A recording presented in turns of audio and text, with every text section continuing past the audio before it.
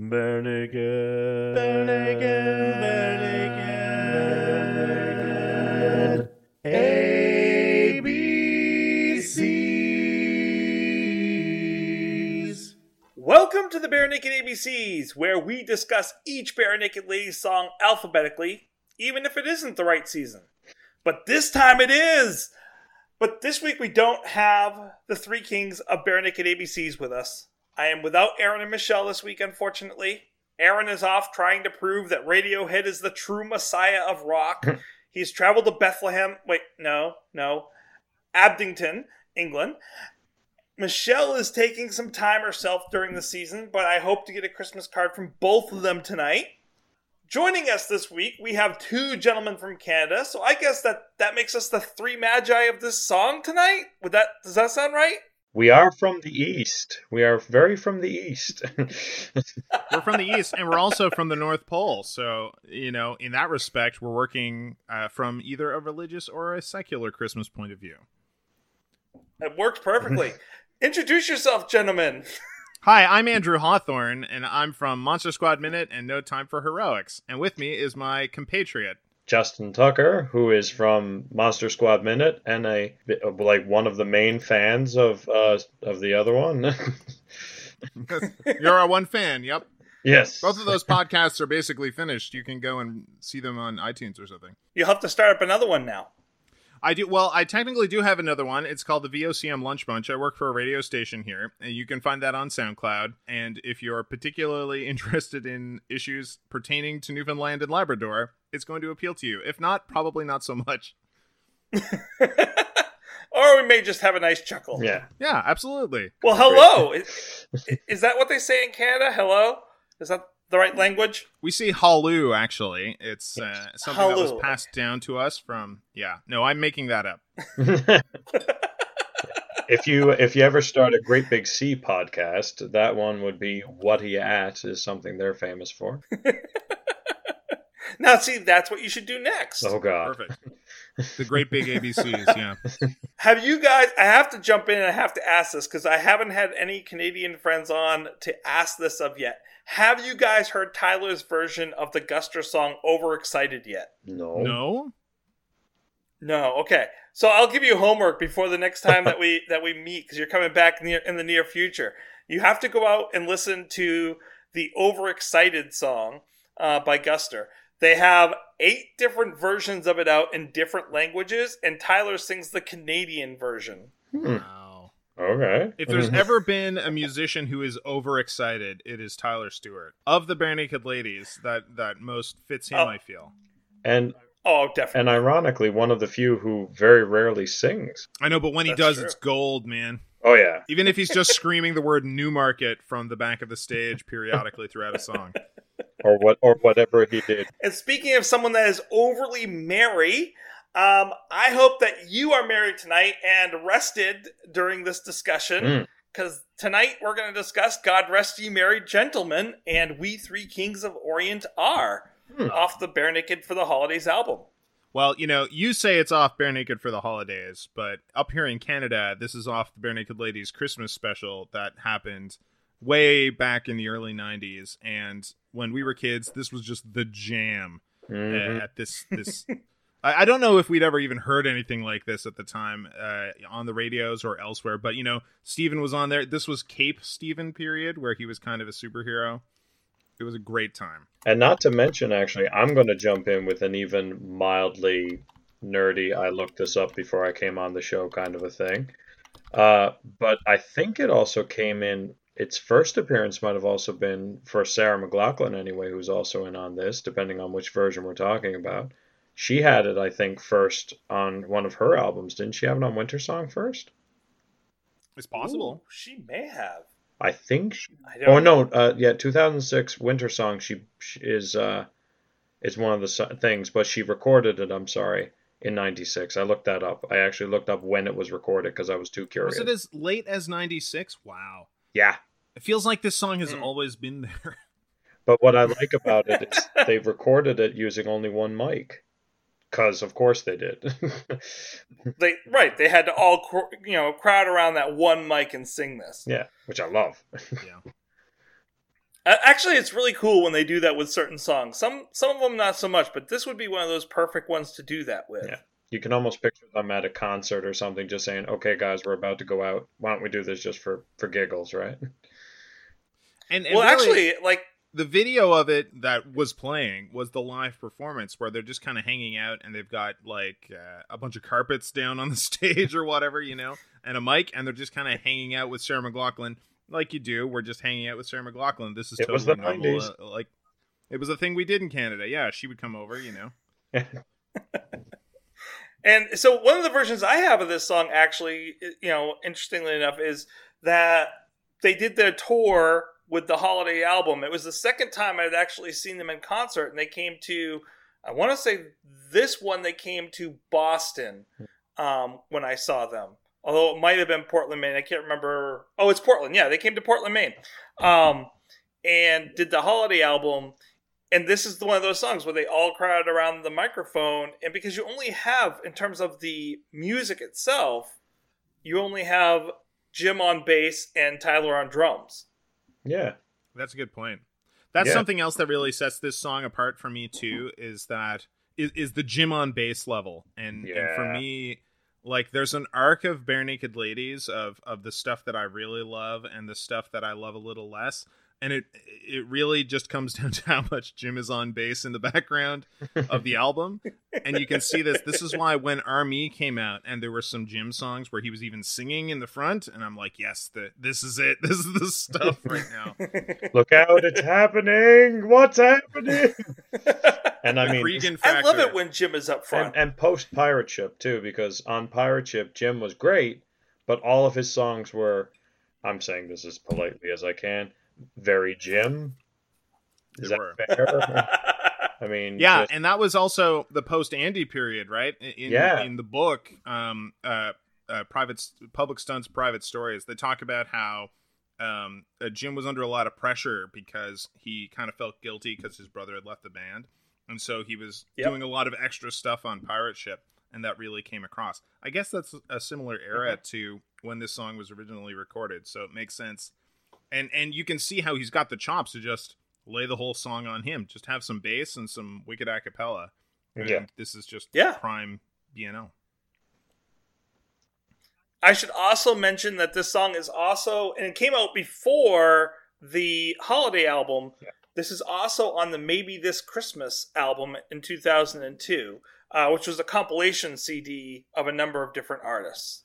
Yeah, this was one of those songs in the 90s when this is one of the ones that plays every Christmas and did as soon as it came out in 96 and was just always there.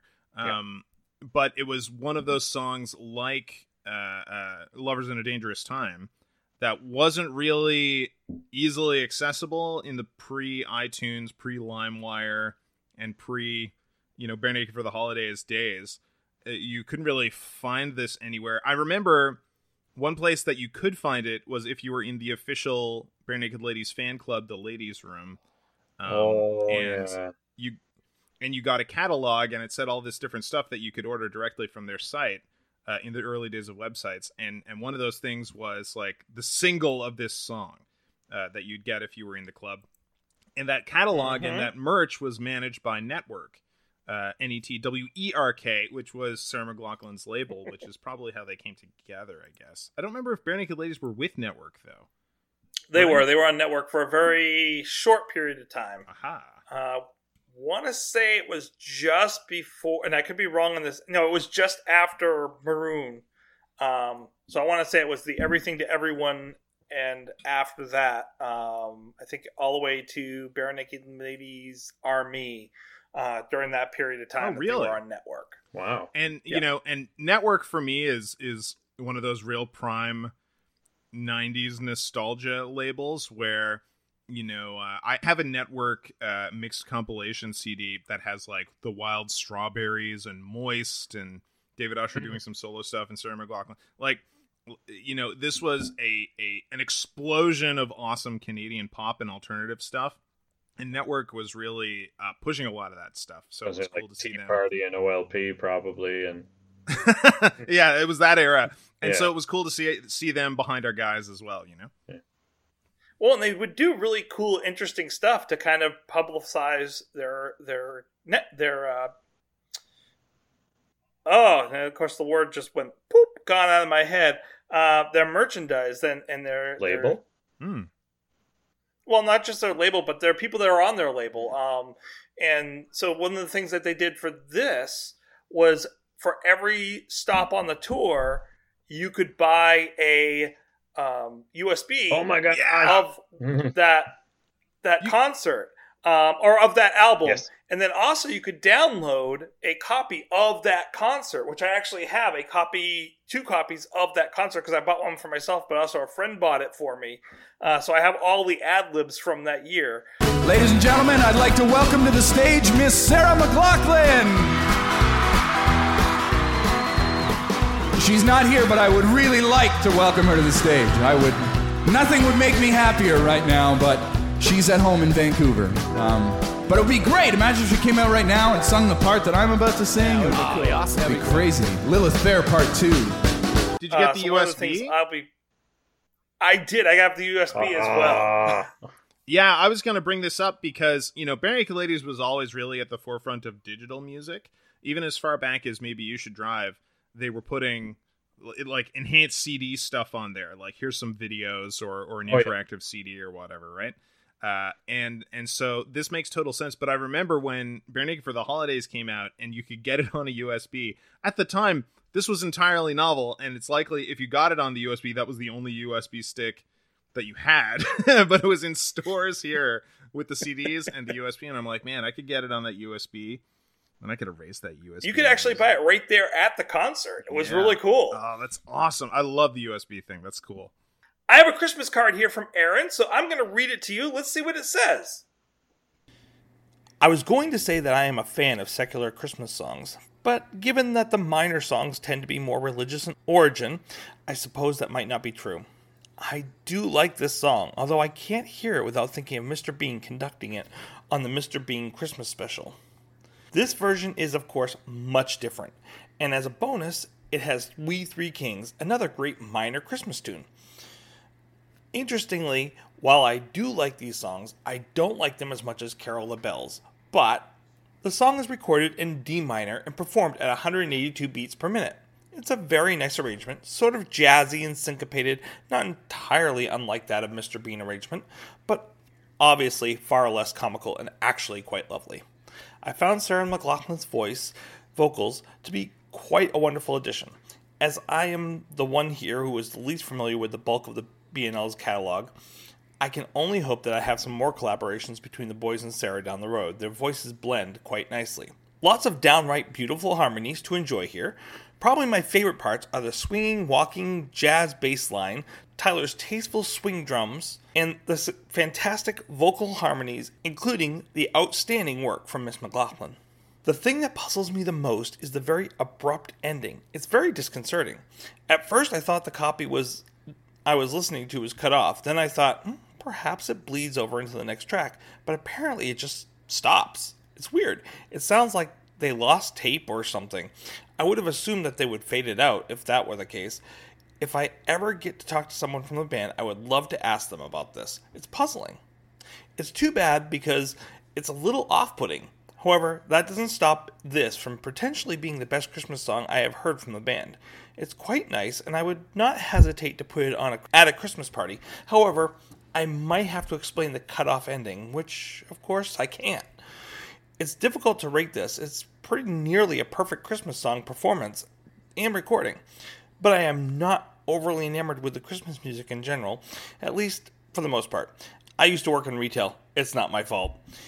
Separating it from listening to it objectively as a song, I don't like it as much as something as For You or Box Set, both of which I gave a 4 rating to.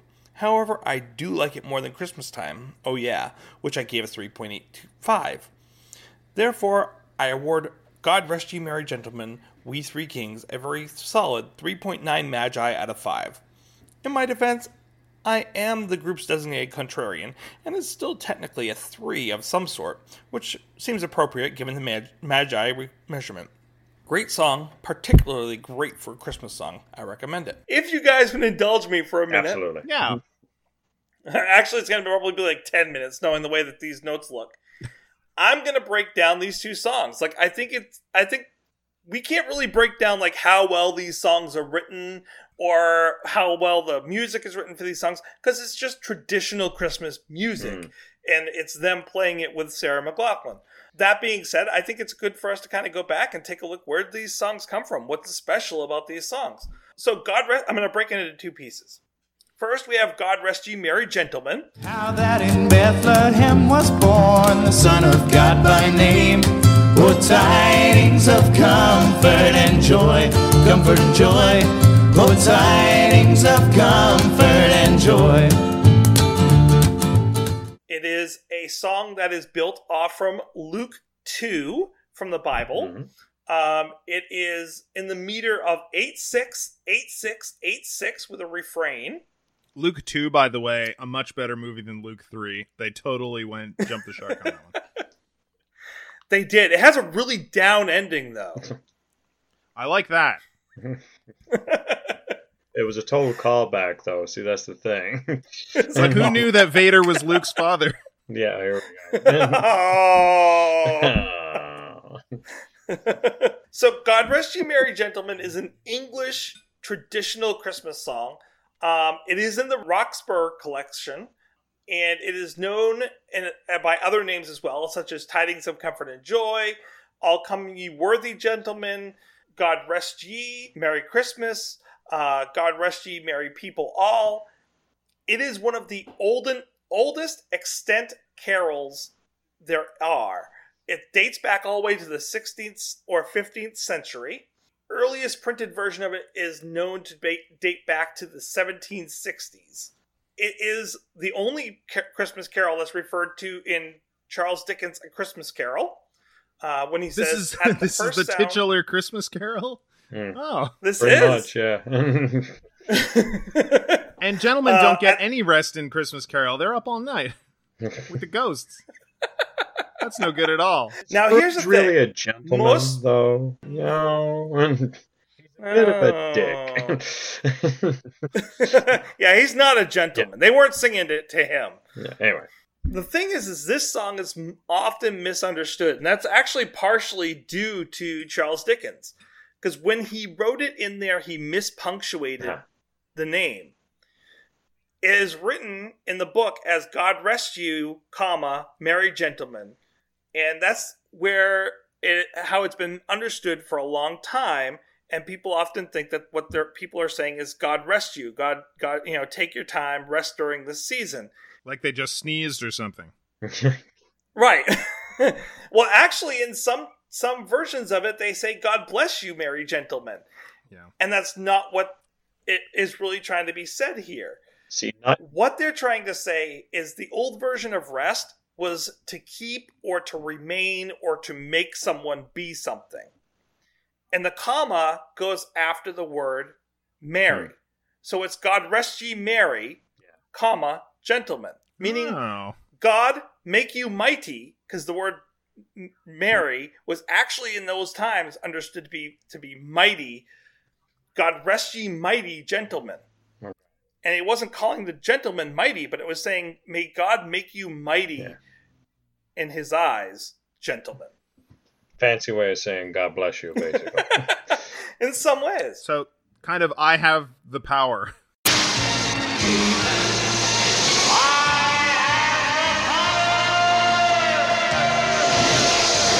Yeah, there you go. That is a much better way of doing that. Yeah, exactly. That's He-Man, a total remake of Charles Dickens' classic A Christmas Carol. How did you know that was my next note? Listen, see? And it's like we're sisters. When Adam put on the Christmas costume of Santa Claus so that he could show Adora all the stuff about Christmas from Earth, it was very important. Just the right setting for my new Christmas song. Let's try it. Love and caring, peaceful bliss, joys of sharing, happiness, Christmas spirits in the air, Eternia and everywhere. Don't you feel it? Feel that you're a part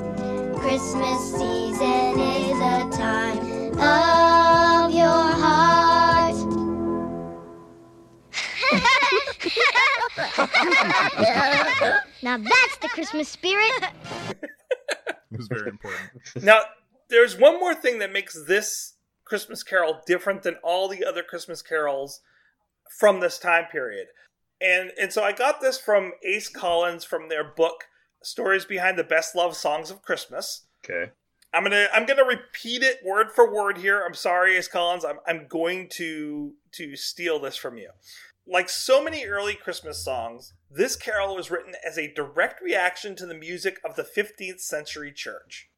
During this period, the songs of organized religion were usually written in Latin, and their melodies were somber and dark, offering singers and listeners little inspiration or joy. In fact, though few admitted it in public, most church members secretly disliked the accepted religious songs of the day. Yet the laymen of the time had no power over the way they worshipped and had to accept things as they were, so they continued to go to worship, and they created their own Christmas music outside the walls of the cathedral. And that was their way of kind of quietly, this is me now paraphrasing, that was their way of rebelling. This was one of the most favored and loved Christmas songs that were written at that time as a rebellion against the church's way of admiring the season. And it was done in a very major key. It was written with happiness about the time. And they actually used to dance to this song during Christmas time, which is not something that most of the Christmas carols did. This is totally like So their Rage Against the Machine moment, Renegades of Funk Christmas album. Help, I'm being repressed. there was a 1600s Kevin Bacon just rocking out to this out there, and they're like, stop it! I love that idea. Festive Kevin Bacon. Yeah. Festive Kevin. As festive as they were back in the 1500s. Speaking as a Prithee, sirrah, 'tis our time to dance.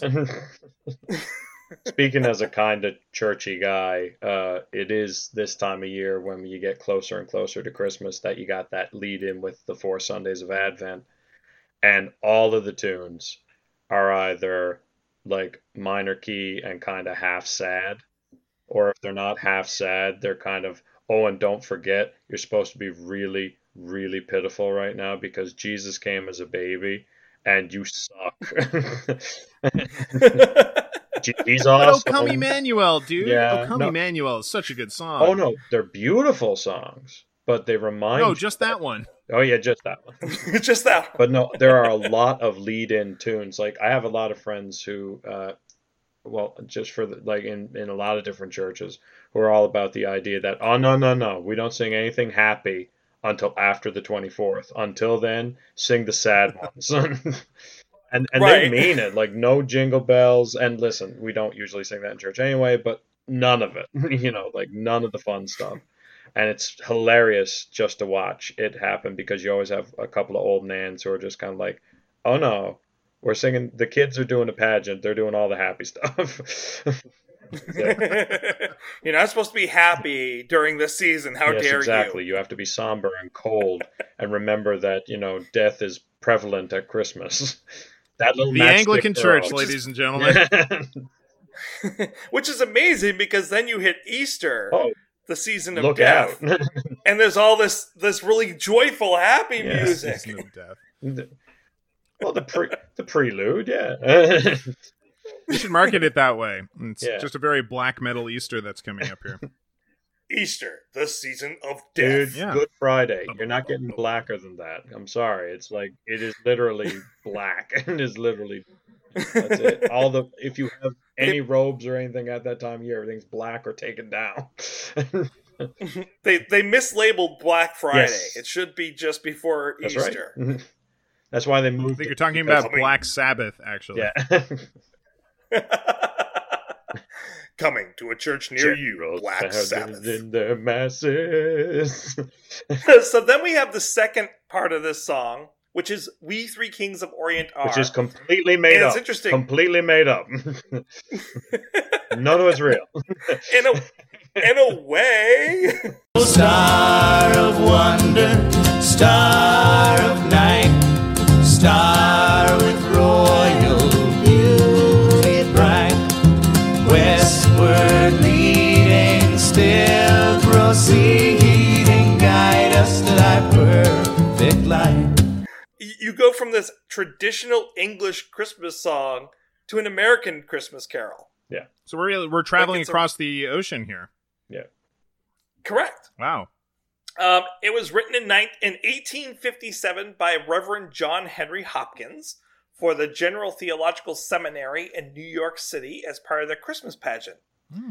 He organized the carol in a very interesting way, and I actually like this. I would like to see it done more often this way, and it's not done this way very much anymore. The carol is actually devised to have 3 male singers that you start off both the beginning verse and the end verse with all 3 singers singing together.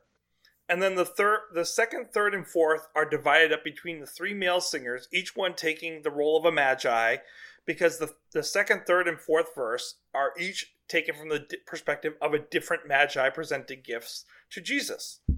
No, but My favorite part of that is when dude is like, "Myrrh is mine," and then you just imagine he took it and is running away. He doesn't want to give that to the baby. All I can think about, and this is a bit of a deep cut, and I don't know if anybody else knows it, but one of the best versions of that most kids of our generation should know about is Claymation Christmas. Oh, Claymation Christmas. Where they totally do that. In that version of it, it is 3 different voices, and like the guys who are part of the California Raisins singing exactly that way that you're describing. They come in on the first verse together, individualize, and then go in together again. Look it up, kids. It's on YouTube. Which is beautiful. I mean... Wait, say the name again. I've forgotten it. I used YouTube. To love it, but... No. It's a website. It's an app. Ask the kids. No. Claymation Christmas. Yes. So it's interesting. So we have this really happy tune, known as like a happy, joyous tune to start off. But this melody, We Three Kings of Orient Are, has been known as the sad melody. And it's very, what they call shifting in nature, which is supposed to make you feel not melodic, but melancholic. That was the word I was looking for. And it's different. Like, this song is supposed to kind of resemble like the Middle Ages and the Mid-Eastern music.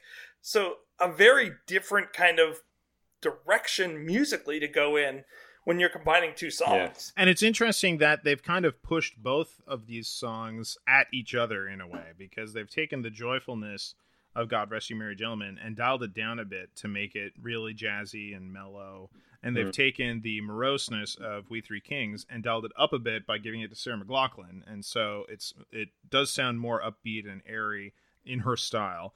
And they've met somewhere in the middle. So it's not quite as upbeat as God Rest You. It's not quite as downbeat as We Three Kings. It's right in the middle in this really smooth jazz spot. And it works. I mean, I'm not complaining in the least. Like, this is a really good compilation of those 2. You can also see this is incredible. You can also see it from the point of view of the strengths of both musicians, because with BNL, they have the happier of the 2, the upbeat song. And whenever you listen to Sarah, I'm not saying that all of her songs are sad, but she has the lilt. Like, she tilts that away. We do play them over pictures of dogs in shelters quite a lot. So, but even just looking at her album, like I think it's Winter Song. Like, some of the songs on there are gorgeous, but all kind of I wish I had a river to skate away on kind of thing. As a matter of fact, I think she does a cover of that on that album. Right. So, whereas on Bare Naked for the Holidays, most of those songs just make you want to put a drill in your eye. Oh, Hanukkah. Oh, that was Hanukkah. Andrew, not me. I did not say that. I'm not disagreeing with him, but... Full disclosure, I don't like Bare Naked for the Holidays all that much. Because... boo. I know. Get your booze and get your booze. Yes. But I bought that album thinking it was going to be this song. Like, you know, I'd been listening to this song for years and thinking, like, man, there has rarely been as good a modern Christmas song as this. And, you know, we'd heard Green Christmas and all of that stuff as well. Like, those are pretty good.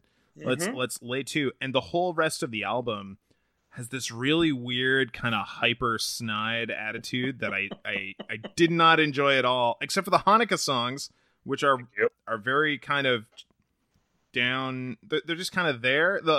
They're from Steve's kind of sounds like he's lying on a couch while he's singing. Period. Where there isn't as much power behind the song. I don't know. Anyway, I'm not a big fan of that album, but hey, thanks for trying. I like the the USB all stick on that album, except for, and I hate to say this once again, I'm gonna get email about this, except for the Kevin songs. I am not a fan of the Kevin songs on this album. You don't like him when he gets on the little organ? No. That Jingle Bells, man. That Jingle Bells kills me every time. As soon as that came on, I'm like, no, I'm not in for a good time. And, they do Crosby, Stills, Nash Young. That makes up for it. No, that really Pretty good. That. It's excellent. That's a good song. I also like Jingle Bells. As much as I might have been going through a bubbly period at the time, and I said that the way I said it. But the Elves... When you were a cheerleader, yes. Yeah, exactly. But no, the Elf's Lament is still one of my favorite tunes just because it's so tongue-in-cheek. And the fact that Michael Bublé and the boys share singing duty is just fun. And the fact that somehow a crooner can fit in there. I mean, I know Steve kind of led that way a little bit, but just the fact that here comes Michael Bublé and it's like, yeah, all right. I mean, it still sounded very... well, actually, considering where the angle they're going for, it still sounds a little artificial. But at the same time, I like it. It's funny. Yeah, I wish they would do more stuff. I think that his bizarre sense of humor, which doesn't often come across in his albums, but does when you see him interviewed, really fits with those guys. I would really like to see like a Bublé Naked Ladies kind of a compilation album where my gosh. This whole album could have been that. Oh my gosh. And actually, you were saying like that you were hoping that the whole album would be this song, and I agree. Like when I went out to purchase this album, I was hoping that the album would be this Elf's Lament, like this kind of feel, like Crosby, Stills, and Nash. Like those songs are what I was hoping the whole album would end up being. Yeah, because it brings a different spin, a different take on each of either a traditional song or writing their own new traditional song. I even like Footprints, to be honest. And the more I listen and a to lot it, of the I like rest it. of the songs, it feels like they're kind of making fun of the song while they're at it. And Christmas is a rough holiday to poke fun at. It's a very sincere holiday. People feel very nostalgic about it. They have very deep feelings about Christmas in a way that they don't about, Veterans Day or, well, maybe not Veterans Day, but, Halloween or Thanksgiving or something. They're a little different. Yeah, like for every A Christmas Story, you've got 5 or 6 or 20 different movies that just really like land with a thud when they're trying to have a funny Christmas. Yeah. And they've already started actually, and it's not even Thanksgiving down your way, so there you go. No. No, we haven't even hit the real holiday season up here, down here in Maine. I have to keep saying down here because of where you guys are at. Yep. We're in the northernmost state of America. We're the northeast, yes. Yes. I do have a couple other things about the We Three Kings. So, for those who aren't familiar with it, first of all, why aren't you with this song? But anyways, the carol centers around the biblical magi, the wise men, or for some reason people keep coming back to kings, even though it's never mentioned as kings in the Bible. Nope. But the 3 wise men who come to visit Jesus as a child, sometime after the nativity, before they do the traveling to Egypt, and they give him gifts of gold, frankincense, and myrrh to pay homage to him. This is a rendition or a recounting of the events in the Gospel of Matthew. Ironically, Matthew 2. The Revenge. Matthew 2, The Revenge. No, that comes after they leave. That's true. Look it up, Matthew kids. 3. So they don't give any details about the names in the Bible. But there are a lot of different things. If you look in different parts of the Bible, you can find a lot of interesting stuff. And this sent me down a deep rabbit hole about the story of Christmas. The Old Testament... At Easter? Yeah, usually. Listen, the Old sent me Testament right up talks the pole. There you go. See, that's what you could have said. Right up the pole. You ran it up the flagpole to see? Yeah. Oh, different band. I'm sorry. Good year, different band.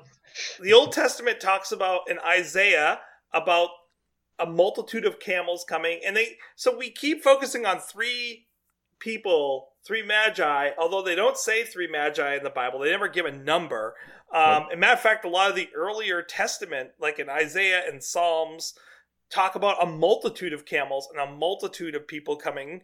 So they went with three because of the three presents that were given, but we have no proof that was just three. It seems to be kind of... Imagine how much better this song would have been, though, if instead of We Three Kings, it was We Baker's Dozen of Camels. Come on, guys. Come on, New York at the turn of the 1800s or whenever. Figure it out. We bunch of guys, came with some stuff. There are also names that they give to the three wise men. Not in the Bible itself, but from other writings that were around that time, usually around 500 AC. We have the three names are Melchior, Caspar, and Balthazar. Yep. Balthazar, yes. I love that name. Like, if I didn't great. want to condemn my kid to a life or horrific teasing, I would love to name my kid Balthazar. That is just a nice, powerful name. Yeah, whereas Caspar just became a friendly ghost. Yes. The Holy One, possibly. Yeah. Who knows? We'll talk about that when we get to Great Provider. That's right. I was going to hit it next month when I hit Grim Grinning Ghost, but... Oh, well. So I'm going to stop myself there because I went down a really deep rabbit hole from that point on in terms of all the different things. If you want to read more about the three different wise men, you could go on Wikipedia and go on a number of different sites, and they will break down where these names came from, maybe where they went to, what countries they may have come from. It is a really deep hole, though, so I warn you ahead of time. You're going to spend hours looking at this stuff. It is interesting, but wow. Or you could get a degree in theology. People have been writing about those guys for 2,000 years, so there's a few books to get through. It takes a while, is all I'll say. So I am now going to direct us on another discussion that's going to take a while. Other covers of these songs. Oh.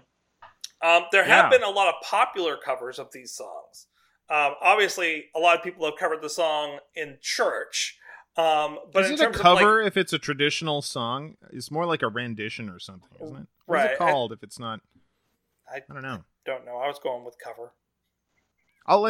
We can call it a cover. I don't know. I'm just throwing it out there. I was just going to say, if it's on an album, it's a cover. If it's in a church, it's a rendition. I don't know. There we go. That's a nice mixing of the two. There we go. An extraordinary rendition. Yes. So one of the earliest ones we have is Gustav Holst doing it in 1910 on his choral fantasy Christmas Day. We have Bing Crosby, who covered it a number of times, but first time he covered it was on 1945 on his album Merry Christmas. Absolutely. The which his mother Mary did nothing take in scorn. Full tidings of comfort and joy. For some really different ones, we have Tommy Iommi from Black Sabbath rewriting and rearranging it. It comes full circle. That's right. Full circle, baby. You said that earlier, and I'm like, oh, this is going to be good. It's a callback. He rearranged this for a metal version done by Ronnie James Dio. God rest ye merry gentlemen, let nothing you dismay. Remember Christ the Savior. On We Wish You a Merry Xmas and a Headbanging New Year. And that version was actually played on the movie Office Christmas Party. Yeah. Very, very common album. I mean, right there with Bing Crosby. Everybody knows about that one. Well, of course. I didn't really need to say that one. My nan used to play it every year. I mean, between that and Vince Lombardi. Damn. The trio. Vince Lombardi. The trio, yeah. Vince Lumbago, yeah. I want to hear Vince Lombardi's version of this, though. Yeah, whoops. Yeah, I really messed that up. Snoopy's going to be upset. Yeah, Vince Lombardi. Snoopy's going to be upset. It is. What's his name? Vince. The trio. Yeah, it's just whatever. It's Snoopy's Christmas. Yeah, that one. Just say that. Guaraldi. It's super morose. Guaraldi. There it Vince is. Guaraldi. Love that thing. Vince Vivaldi. Yes. There's also a synth pop neoclassical band called Mannheim Steamroller. Not sure if you've ever heard of them. Yes. But they do a version of this. Supposedly it's really popular, been done a lot of times.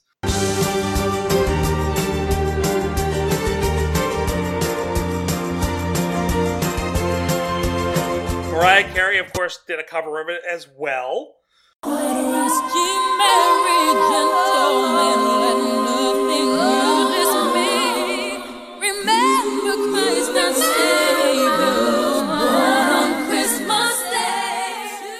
Of God Rest Ye Merry Gentlemen. Oh, okay. Most of these were God Rest Ye Merry Gentlemen. There's not many of We Three Kings of Orient are. In 1994, Apogee Software released a video game called Rise of the Triad for the DOS operating system. Yes! You guys know this? Oh, man. Rise of the Triad was a great time. You turned into a puppy. It was one of the few games where, this was the Duke Nukem era of 3D gaming. And so you'd turn on God mode, you couldn't get killed, right? But in Rise of the Triad, if you turned on God mode, you became a god. So your character grew to like 20 feet tall, and your weapon was just a hand out in front of you, and you'd zap people from the heavens. Or to take those same three letters and flip them around, there was also a pickup you could get which turned you into a dog, and your weapon was a little paw that would come up on the screen. Oh my goodness! I'm gonna totally download this Go find it. It is the best. It's great. Apogee was the king of the shareware companies. They did Commander Keen. They did like everything. And the early Duke Nukems before he went 3D. Yep, that was it. So, special on that version, on Rise of the Triad, if your internal clock of your computer indicated that it was December 25th, the game's background music was replaced with an upbeat version of God Rest Ye Merry Gentlemen by Lee Jackson, which was called God Rest Ye Deadly Gentlemen. I'm really geeky because I actually had that happen. Did you really? A long time ago. Why were you playing Rise of the Triad on Christmas? I wasn't playing it on Christmas Day, but it was late and I didn't want to go to sleep, so got home. You know how it is. It was late. One thing led to another. I was playing Rise of the Triad. Well, and if you wanted to, like if you knew this was there, then you could just change your computer's clock. Sure. But that would be the cheating way to do it. Now, of course, I want to just download it just for that, because you can't find that on the internet. I tried. There was a 1995 Sabotage, which was an American heavy metal band, released an instrumental version of it. And now that you might know this band, because Sabotage later became Trans-Siberian Orchestra. Yeah, we know them. Mm-hmm.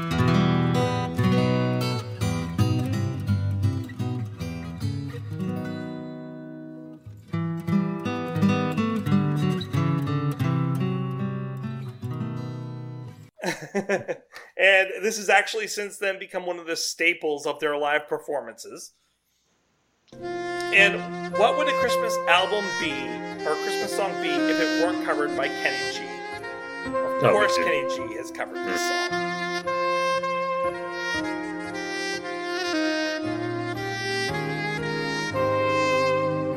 An American rock band called Bright Eyes covered it in 2002. Bethlehem in Jewry, this blessed babe was born and laid within a manger upon that blessed morn.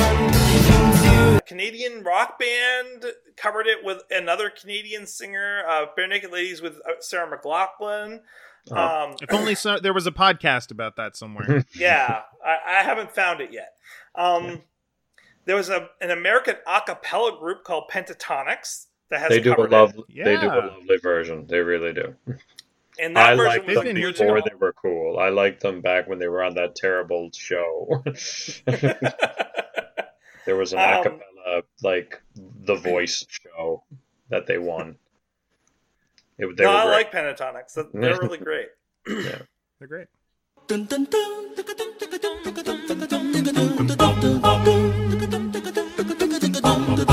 God rest ye merry gentlemen, let nothing you dismay. Remember Christ our Savior was born on Christmas Day. That version was put on the Grinch, the animated version from 2018. Another Missed it. Another Canadian musician, Laureen McKinnett, released a Oh, yeah. version that had a very Mideastern feel to it in 2008. God rest ye merry gentlemen, let nothing you dismay. Remember Christ our Savior was born on Christmas Day. The Riverdale cast just covered it 2 years ago. And then finally, and I would have to say my least favorite version is Annie Lennox's version of her first Christmas album, released in 2010.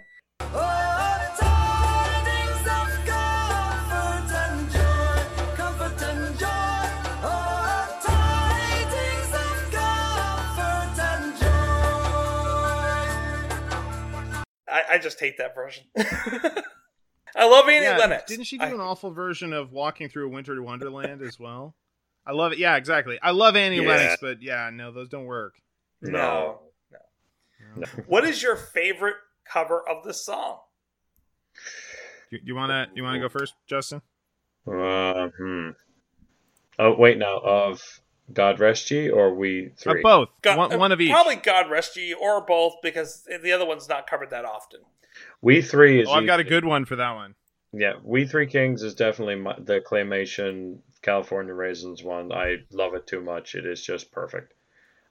Especially because, in speaking of all those camels and the great entourage that's supposed to come, the camels sing.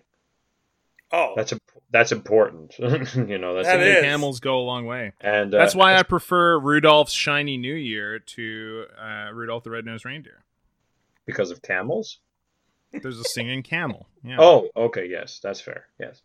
As for God Rest Ye, I'm gonna go old school. I really do like a staple in our house is Bing. You know, warts and all, for all the stuff that's wrong with them, Bing Crosby is just part of my house. When December 1st kind of tips, I turn into like a shopping mall over here. Only it's a no Mariah Carey place. So that Mariah Carey song is like the only good modern Christmas song to come out in ages. Except for Elle's Lament. Yes. Yeah. Okay. But between Grinch, again, the Vince trio with Snoopy stuff, and Bing Crosby, that's pretty much it. So I'm going to give it to Bing this time. Yeah. And well, he is a staple. Like, as much as he had personal problems and interrelational problems, he was an amazing singer, and he is Father Christmas in so many ways. Oh, absolutely. You know, that Christmas album is so influential in so many people's houses that it flavored the entire era. It's like Shakespeare in that people talk about that whole period of time as the Shakespearean era. So influential were his works. If you listen to any music from the 40s, it sounds like Christmas music because of that Bing Crosby album, which still sells like a brand new album. Yep. Well, and even before the album, like listening to it on the radio, like that's what people would do on Christmas Eve, is they would sit down next to the radio and listen to the Bing Crosby radio program. Yep. With David Bowie for something to do. David Bowie. Nothing better to do. Listen to Bing. I've got to give it to Bing as well, for God Rest You Merry Gentlemen. I don't think that you could beat that, and it's a quintessential Christmas song. But for We Three Kings, other than this version, and honestly, I feel that this version of the song with Bare Naked Ladies and Sarah McLachlan beats all of it. I assume this is really one of my favorite Christmas songs. All right. Right, yeah. We have to take that one off the table and doing this. Yeah. Absolutely. as a given. But my favorite version of We Three Kings is actually kind of an exploded version of this song. That is an entire opera, which is called Amal and the Night Visitors. And it was an opera. It was the very first opera that was ever written for television. It aired in the 50s. And it's kind of hard to find now, but there are albums of it out there. And it's a whole opera in English about the three kings stopping off at this impoverished family's hut, this single mother and her son, who is a shepherd who had to sell all his sheep and has a crutch. And the kings are staying in their house overnight. It's all sung. It's all an opera. It's incredible. And it's about this woman's kind of struggle because her son is starving, and they've got all this gold and frankincense and myrrh that she could take while they're asleep, but she shouldn't, and going back and forth. And it's absolutely incredible, and it's all on YouTube if you want to watch it or just listen to it. And it's a better version of this song, just throwing out the song and taking the story and just working on that. Neat. I like that. So there. I'm going to try to take it one better, though. Oh. In a different direction, though. Do it. I'm going with a parody. Other than the Bare Naked Ladies version, I like the parody, The Restroom Door Said Gentleman. The restroom door said gentlemen, so I just walked inside. I took 2 steps and realized I'd been taken for a ride.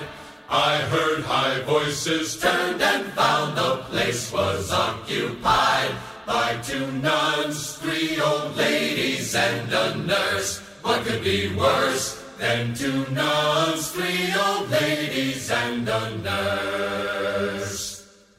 Done by Bob. Oh. Of course, now I can't think of the name. Hold on. Done by Bob. The drag queen. Bob Hope. Oh. Bob from Sesame Street. Twisted River. Twisted Christmas. Bob Rivers comedy group. Yeah. To me, this is...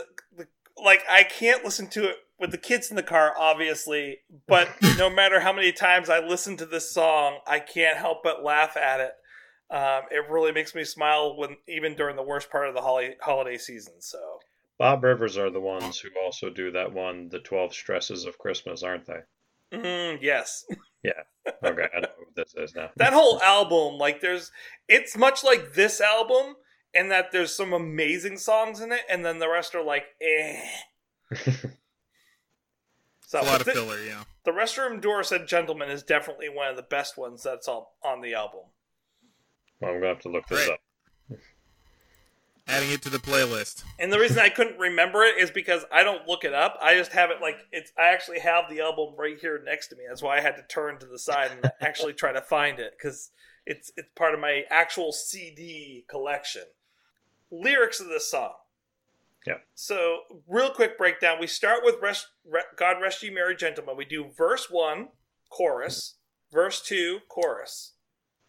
And then we skip over, that's when Sarah comes in, and we skip over to the chorus and the verse 2 of We Three Kings. Then they go chorus, and then verse 5 of We Three Kings, and then chorus. Then they return to doing the chorus of God Rest Ye Merry Gentlemen, with Stephen singing around behind them of the chorus of We Three Kings. Yep. Now, here's the thing that I find interesting. Live, when they got to the We Three Kings part, they would do verses 1 and 2. I don't know why, but that, like any of the versions that you hear off their live albums, that's what they do. Oh. I would not have ever thought that they would use chorus number 2, though, because of what we talked about before, where 2, 3, and 4 are from the perspectives of the gentleman. Like, you would think they would take 1, and they would take 5, which are the combination parts, and use those rather than taking these individual perspectives. But they don't do that. Yeah. I could see it. Yeah, We Three Kings is kind of cut up. Yeah. I could see the use of the 2 verses because they kind of pair up a bit. Where the gold, where it talks of born a king on Bethlehem's plain, and it talks a lot about what Jesus is going to be, and then the end of it, glorious now, behold him arise, etc. So it's talking a lot about who they're going to see rather than, all the other stuff. So I could see, since if you want to focus on the Christmas stuff, then there you go. But yeah, I agree. It ends on a really universal note, more so than just here I am with my incense. Yeah. Right. But on the flip side of that, with the boys doing it live and they all do the parts, well, that just makes sense because it's all the guys. It's all the guys. Guys. But they don't. They do 1 and 2. Oh. So they start off with the We Three Kings, which they skip in the Sarah McLachlan version. They skip the We Three Kings of Orientar. They jump right to the first 2. Because there's not 3 of them. They know it's a lie. Well, there is. They're not kings, but you got Stephen, you got Ed, you got Sarah. Like there's 3.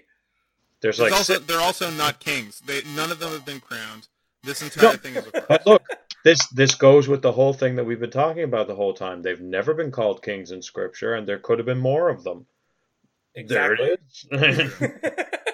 This is all like insert X-Files music sound here. Now I have to do that. I have to pay for the royalties of that.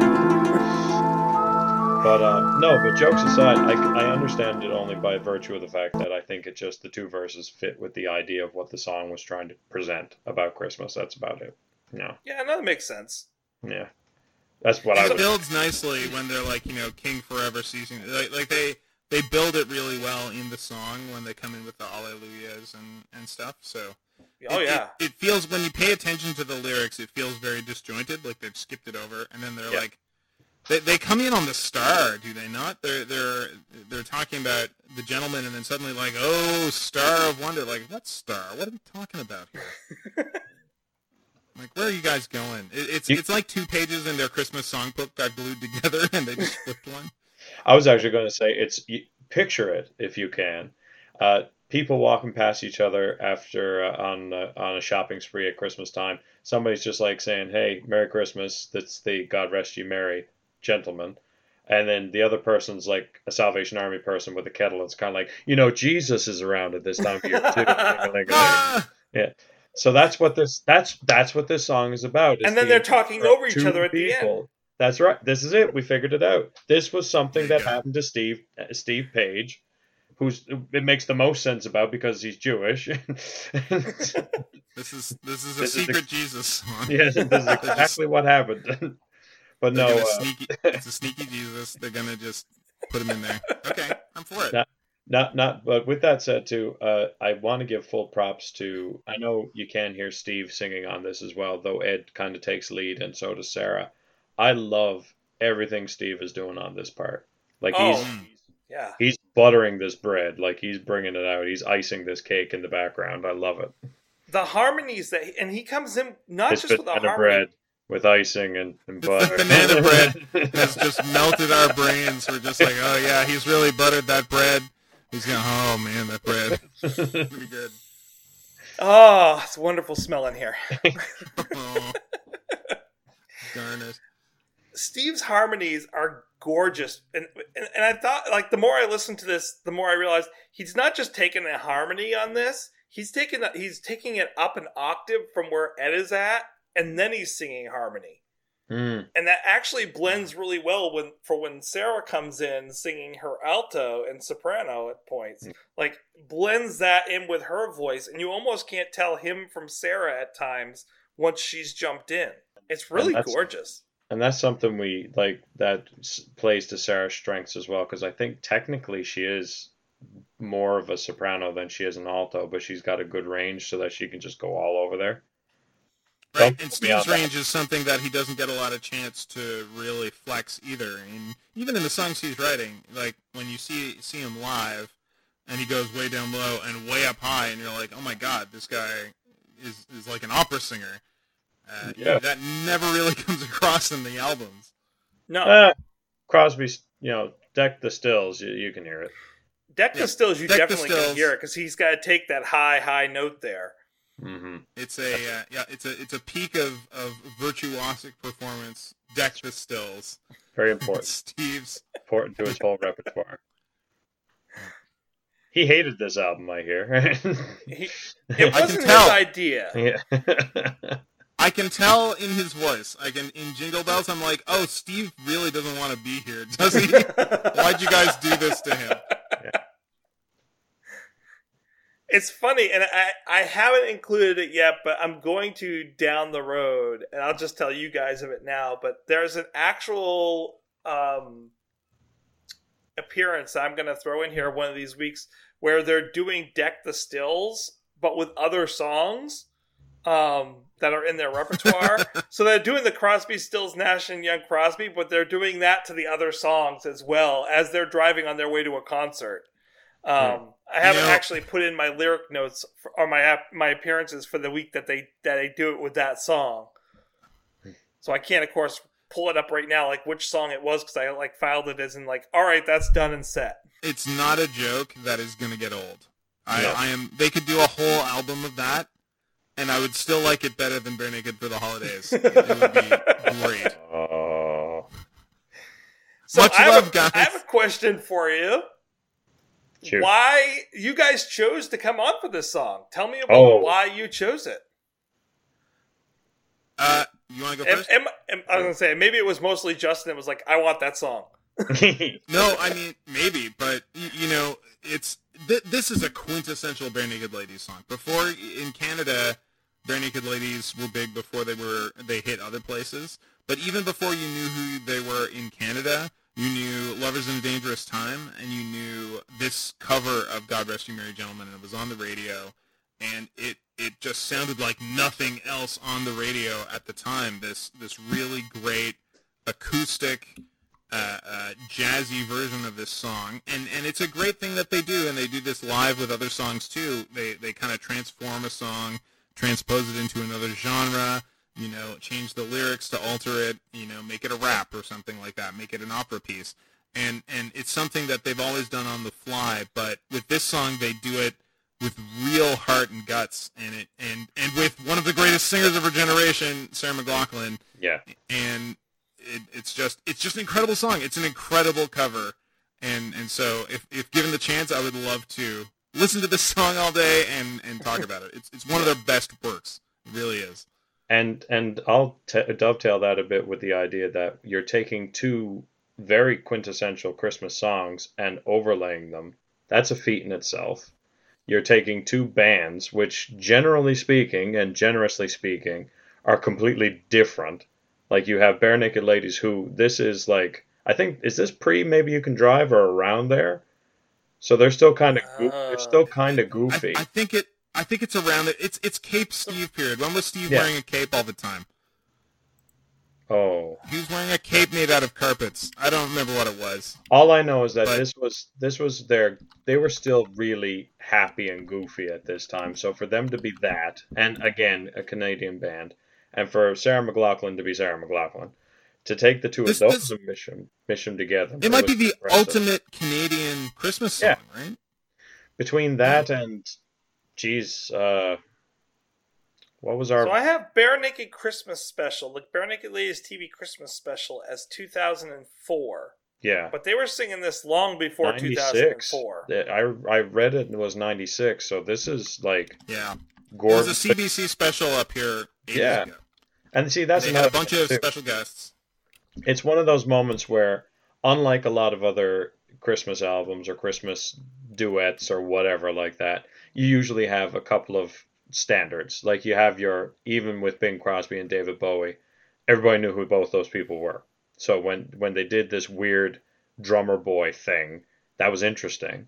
This almost feels like our Canadian version of that, is what I'm going to say. Because you have a sing, with all due respect to the boys, because yes, they have talent, and yes, they're beautiful singers and everything else, but you have, Sarah McLachlan, the singer, like the trained lady singer who's beautiful and it's great. You have the guys, again. And then you have, it's the same thing as trying to match up. Here's, Bing Crosby, Mr. There he is. And then David Bowie, who is very not that. And mixing them together. It sounds gorgeous. I love and this is Sarah McLachlan right before surfacing, I think. Like right before Building a Mystery. She was already a household name, but when she really hit, she there was nothing bigger than Sarah McLachlan, and this was like the year before that. Yeah, Liz Phair came from her, basically, and a lot of other female Lilith acts. Fair. Yeah. Lilith Fair, what I Oh, said. Liz Fair. That's another Liz singer. Phair was there, but Lilith Fair is what I meant. Yeah, sorry. And Was Liz Fair at Lilith Fair? sure, why not? That seems fair. That's yeah. But I'm serious. What I like about this is just the meeting. Like you said, it's like a Canadian super band for Christmas. There you go. That's Yeah, basically exactly. what I like about it. Yeah. And more things like this should happen. Like they should just throw in, and you can like it or hate it when I say this, but just toss in Bryan Adams for something to do, just to see what happens. And I'm here too. He can play drums. So I'm looking up, and I'm trying to find because of course, so one of the things that they used to do was at Christmas they would release the ladies' rooms different tracks, and this was on the Ladies' Room CD Volume 1. So that first year that they released the Ladies' Room for their fans that were on their fan site, it was done in 1997 is what I have. Okay. Yeah. And by the way, good makes luck on sense. trying to find a version of this anywhere. It is nearly impossible to get from anyone. But at the time, it felt like that was the only way you could get this song, other than taping it off the radio or something like that. Which, let's Oh, hope yeah. we all did. And interestingly enough, this song was the second track on the list on that CD. The other one was Night Photographs, which is a really early one we'll get later on to, but that's a really super, super deep cut. But, I didn't know about it until I started putting together the list of, the songs we were going to cover for this podcast. I'd never heard of Night Photographs. You have to go all the way back to their early tapes. Not the discs, but the tapes. I still can't believe we live in a world where you can hear those tapes on YouTube. I used to search everywhere for those tapes. It's all just there now. But it's really weird that, by the way, percussion on that version of the Ladies' Room CD, the percussion provided by Tyler was him banging on a suitcase. Of course it was. But Standard it's interesting Tyler. that it's the second one, because I would have totally put that as the first on on that album, and Night Photographs as the backup. I would never have put God Rest You Merry Gentlemen as the B-side. Yeah, this song's incredible. And the other thing that we haven't mentioned yet, but I wanted to make sure I did have this in the notes, the song ends very quickly, mid-line. Yes. It's a quick cut. It kind of sounds like they've knocked out Sarah McLachlan. I want to see that. Not because I just don't like Sarah McLachlan, but I just like to see that. Yeah, because she ends on nothing, let nothing, and then it's over, and you just kind of imagine Steve taking his cape and taking it over her and taking her down into his phantom cave. Why is it always poor Steve? He had the cape. He wrote all the relationship songs. Listen to them again. You'll see why. Okay, no, that makes total sense now that you say it. He was warning us about all the lying. He was lying about not being the Phantom of the Opera. But no, it does end abruptly, and I just figured it was because they had no idea how to stop. Right. Well, that's not many ways you can stop something, especially when you have it going as a round. Yeah. You can either fade it out or you can cut it somewhere. But they don't kind of at the end of a line. They kind of mid-line, mid-verse. It's kind of charming though. Do you think it would have been better if they had stopped and McLachlan had just gone to finish that line? Just said "You dismay" in silence? It might have been. I don't know. Well, I think it brings something different to the song by doing that. What I like about I it agree. is that it also it gives more to the credence of the idea that this is definitely something they just recorded together, almost only semi-rehearsed. Was Creedence there too? Nah. That's great. What a wonderful time. No, he was off making a Clearwater revival. They're just all out there in the tent. But it, honest to God, sounds like they were just kind of, just doing this for a lark, like it pretty much was. So because of that, I like that. I like that aspect of it being very almost not impromptu. I won't say that, but very just unpolished.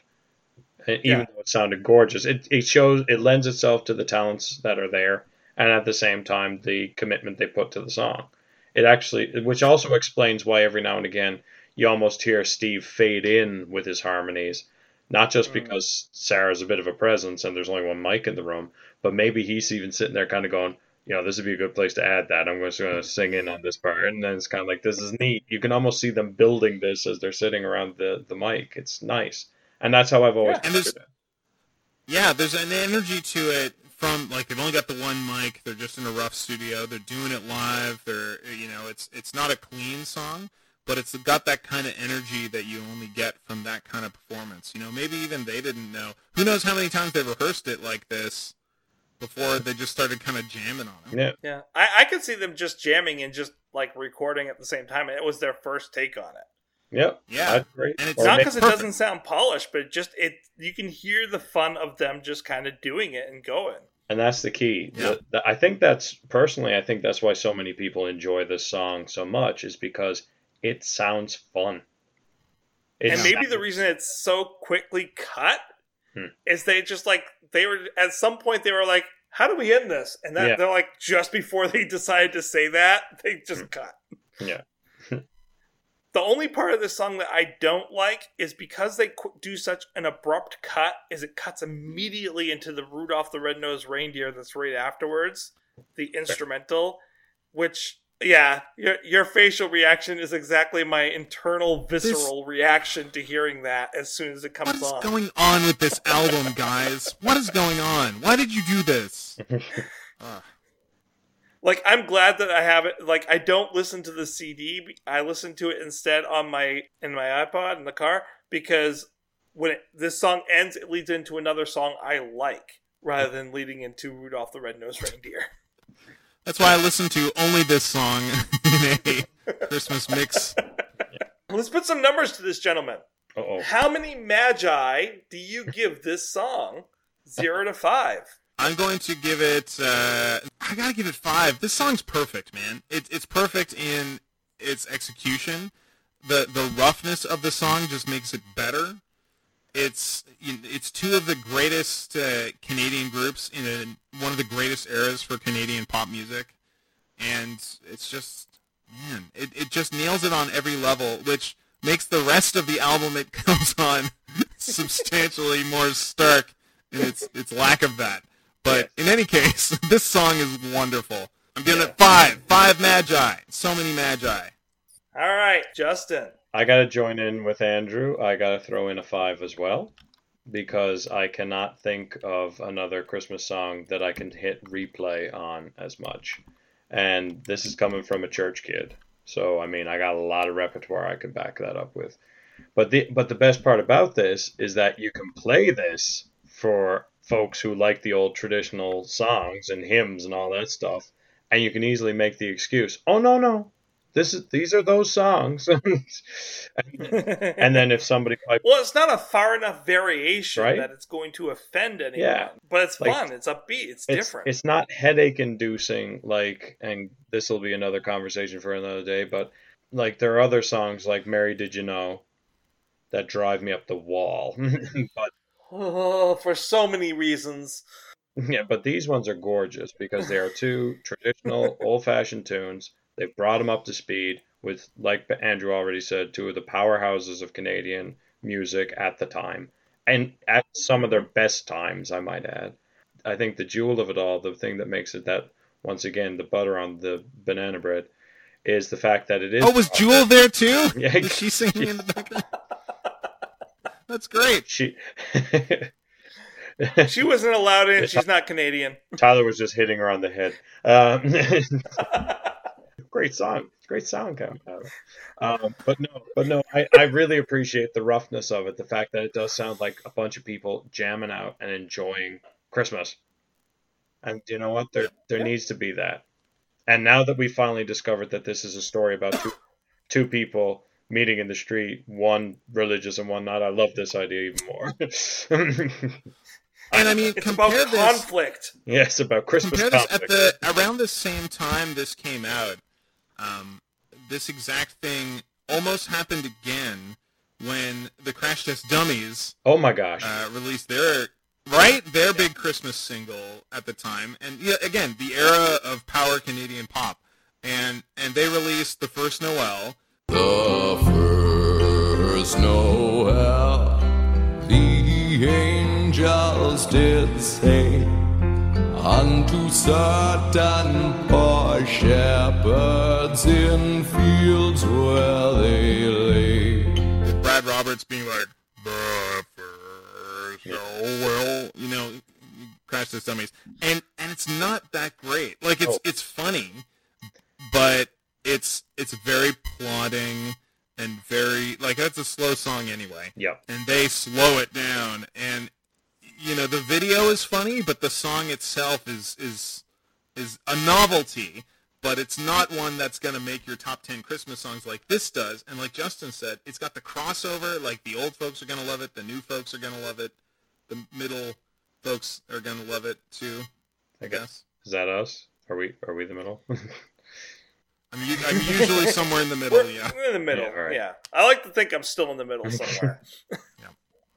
Yeah, so I got to so give soft it. in the I'm going to give it as many of that camel-filled entourage as we can. Heck yeah! All right, what do you give it? I also am going to give this a 5. Perfect score. That puts it right in with it puts it up there for me with Elf's Lament. It puts it up there with Deck the Stills, and on this album, those are the ones that I just warp over and over again during the Christmas season. I love that it's up there with Deck the Stills. It's on a totally. It's so different. Man, you know, all three of those are so utterly Listen. different. One you have this traditional, but let's see if we can totally mix up the words. The other one's like let's recreate and make our own brand new Christmas melody. Yeah. And then this is the let's redefine and redo the old Christmas melody, but stick to the traditionality. What you got to envision these. Oh man, songs. Yesterday by the Beatles. That's really up there with Deck the Stills. It's one of those classics, you know? You got to look at this like ornaments on a tree. Yeah, that's what you got to do. Like Deck the Stills is that hokey one you got that looks like it's the car from A Christmas Vacation that you bought from the store, but you love. You got this one, which was like the one that you made in elementary school for your mom. You got this one here. And it's the combination of things you love and people you love and memories you love all right there. And then you got over on the other side with Elf's Lament, you got one of those decorations that somebody that you really like at the office gave you, and you don't really like it, but it's nice and it's new and it's fresh and it's lit up, so there it is. But they all live on the tree. Oh, see, I was thinking they're on the tree together. Elf's Lament is the one that your kid has made you, and you love it because your kid has made it. Okay. It's not absolutely perfect. But it will always hold a very special and dear place in your heart because it's something new and still very well But that's done. where they are. They're different branches of the same tree ornaments. And then you have Rudolph, which is the pine needles that have fallen that one off. broke. It fell down. I don't know why So they're doing this. I think the thing that makes this a 5 for me, and this is the test of a real Christmas song, is you listen to these songs for, at least for me, 1 month out of the year, about a month's worth of time. And you've only got probably, for me, I only have probably somewhere around 50 Christmas songs that I really truly enjoy listening to. And can you listen to those over a month period of time, over and over and over again, and not have them get old and not be something that you're like, yeah, flip past this. Yeah. I never flip past God Rest Ye Merry Gentlemen, this version of it. Never. Do I want to hear it in church? Yeah. Do I want to hear it continuously in church? Absolutely not. But I love this version. I love the jazziness. Matter of fact, I wish this version were played in church.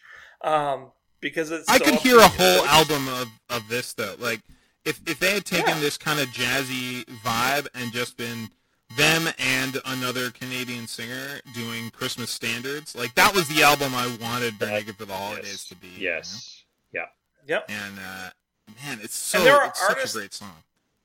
There are artists out there that do a whole album of just coordination with other artists and just like I can't think of the right word right now, but where they work with another artist and a whole bunch of different artists. And I think of Tom Jones, for example, where he's like, okay, I'm going to bring in this artist, or Frank Sinatra, where he's like, I'm going to bring in this duet, I'm going to bring in this duet, and then he's just bringing people in to do all these different songs.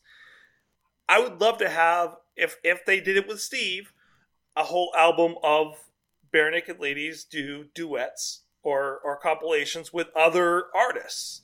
They kind of did that with the Temptations, right? Yeah. Like, it would be intriguing. Yeah. Wow. Yeah. Because each song would have a very different feel in a lot of ways. Yeah. If they don't, and if they kind of kept it to an upbeat jazz motif, kind of an idea, kind of a sound, that would also harken back to a time when it was all about the stand-up bass and all that too. And on top of that, add to it the fact that they're taking, like we just made very clear, the standards, and just make them fun. You know, something. Man, I really want Jim to do a version of All About That Bass now, though, Justin, that you said that.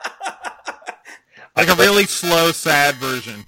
I'll send you a link. There's a gorgeous lady singer who did it, and she's also a bass player, and I cannot remember her name off the top of my head, but I will send you the link. It's good. Yes. I would love that. There you go. But I, too, want to see Jim's version of this, too, Yes. like him singing to his bass. Yes. He's just holding it. While my guitar gently weeps, part 2. Yes, him just like caressing the bass. I'm gonna send that. I'm gonna Twitter him. I'm gonna tweet something to him about that. Like, it's a necessity. We must see this, Jim, on the next album. So, speaking of appearances, of course, the one that I pulled up for this week is them playing "God Rest You Merry Gentlemen" on the Anne Murray Classic Christmas from December 1995. Right. Speaking of them already having this, that's the one I'm thinking about. That's the one we're thinking about. Oh, them on Anne Murray. Yeah. Okay. Yeah. So, like, it's Anne Murray's, and of course, she had been doing it for however many years at that point. You know, the way that she introduces it is that, like, well, my daughter asked me who I should have on this show, and, well, this is who she said. Woof. Yeah, this is when they were still being banned, right, for their name. Oh, yeah.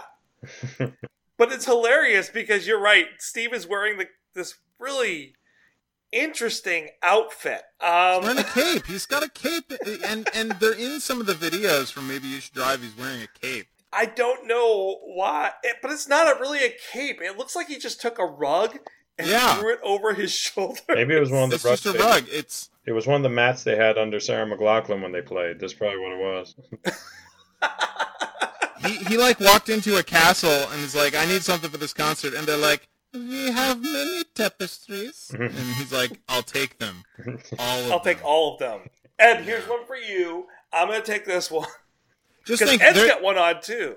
There was a line of fashion that diverges in a fork. And on one side, there's Steve in a cape. And on the other side, there's the whole band in leather pants after Stunt. Oh, yeah. And just like they decided to go the pants route, and they could have been capes. It could have been a totally different Bare Naked Ladies in the back nine. Oh, man. So I'm going to put in here the Anne Murray Christmas special. You also get to see them singing Santa Claus is Coming to Town, and I Saw Mommy Kissing Santa Claus. I have to say that here's my notes as I was watching this video. Mm-hmm.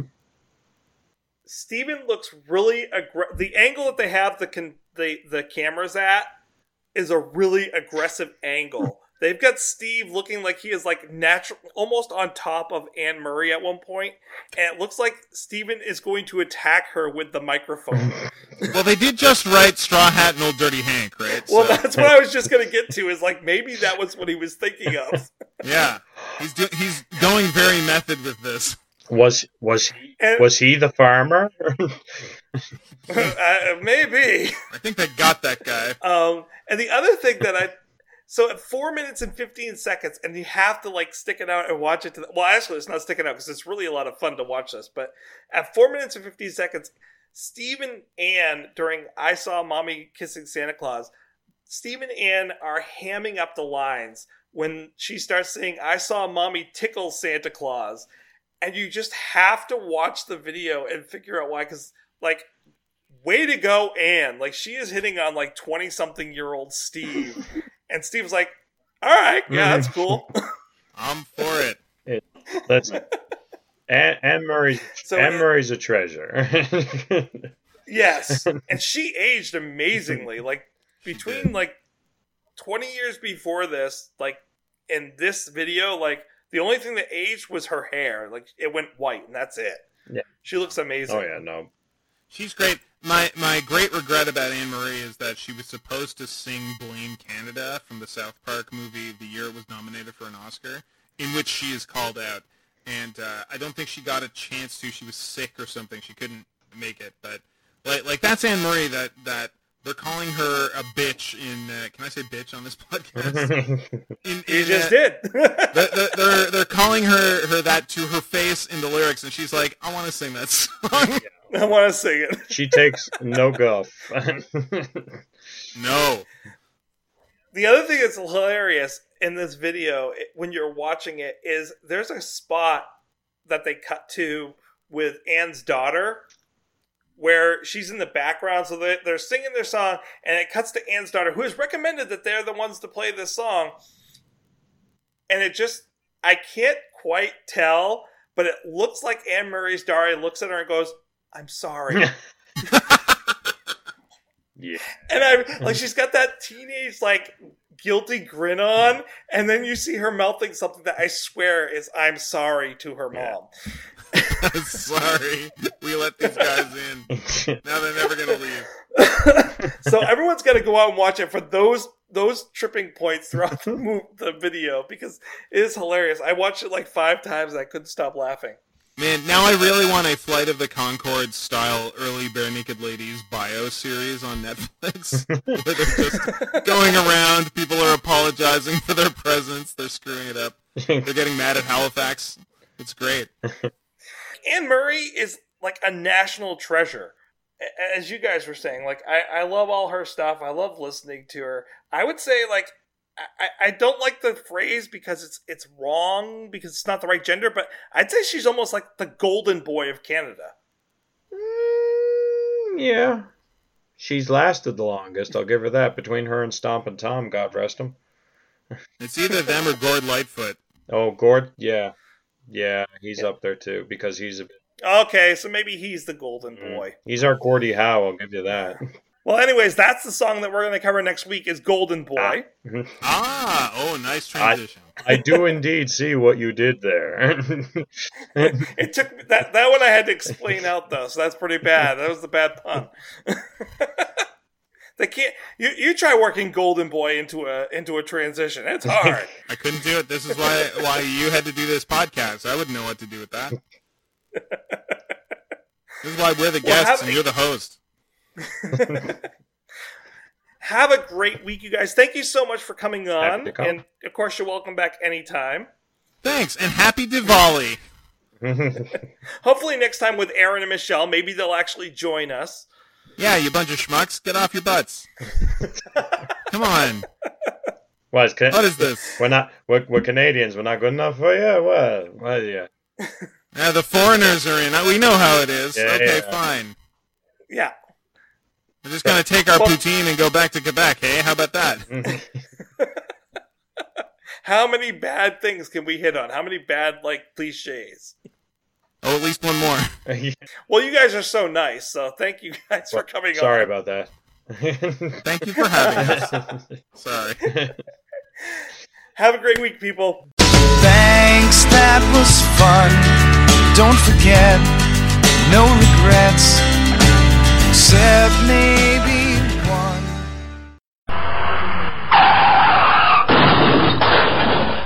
Okay, what is that you're holding up? I got a lot of reflection. I couldn't see what that was, Justin. That appeared to be Michael Myers.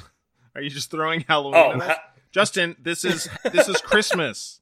Halloween is gone and past, and you're the biggest fool at last.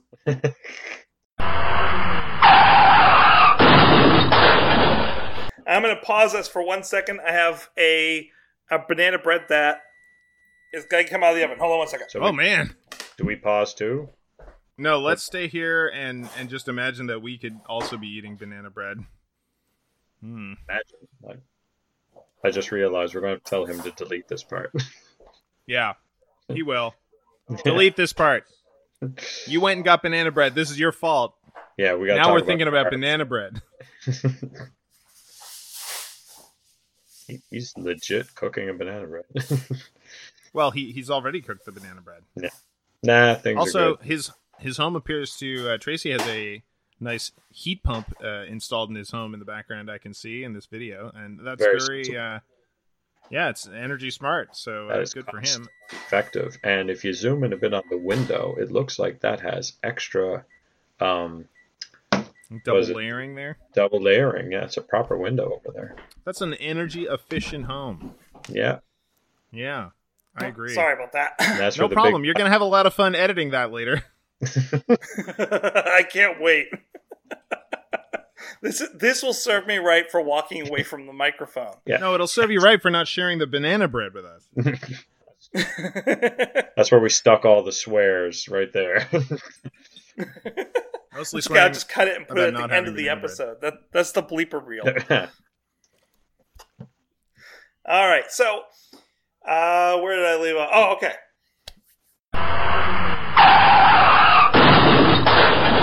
So I'm going to pause this real quick, take that out because it's all done, and then I won't have any more interruptions. Now you better bring us some. Do you think he could maybe fax us some of the banana bread? At this point, the hype is so big. Where the hell are you going to find a fax machine? I've got a fax machine at work. At work? I'm halfway there. I got a phone in the briefcase, whatever. I'm quoting Hook. Oh, what was I going to say? All right. I hate baking banana bread because you never, it's not a timer thing. You have to sit there and stick the toothpicks down inside to make sure it's done. But then you get to eat the banana bread, which is more than I can say for me. Yeah, I'm desperately trying to think of what we have here in baked goods. Do you have a gluten allergy? No, I just don't have any banana bread. Oh. You're there flaunting your banana bread at me. I'm like, jeepers. I wish I could. No, I gotta sit here and smell it though. At least you guys don't have to smell wafting. No, I could go for smelling it. Buddy, you don't know what you're smelling in here. It's NFL draft season, and that means it's time to start thinking about fantasy football. FantasyPoints.com features industry-leading experts and prognosticators using proprietary hand-charted data to help you score more fantasy points. FantasyPoints.com is the place to go for whatever kind of fantasy football you play. Whether you play fantasy football, daily fantasy sports, or do a little bit of everything, Fantasy Points has the meticulously researched content to guide you to victory. And why wait for the fall? Fantasy Points also covers the new spring football league, the UFL. Join the guru, John Hansen, Scott Barrett, Joe Dolan, and other massive names in the fantasy football universe with an exclusive offer. Use code Pantheon for 15% off any Fantasy Points package, including the all-in package, with access to every article, tool, and data nugget that Fantasy Points has to offer. That's FantasyPoints.com and code Pantheon for 15% off at Fantasy Points. FantasyPoints.com, code Pantheon. Score more fantasy points.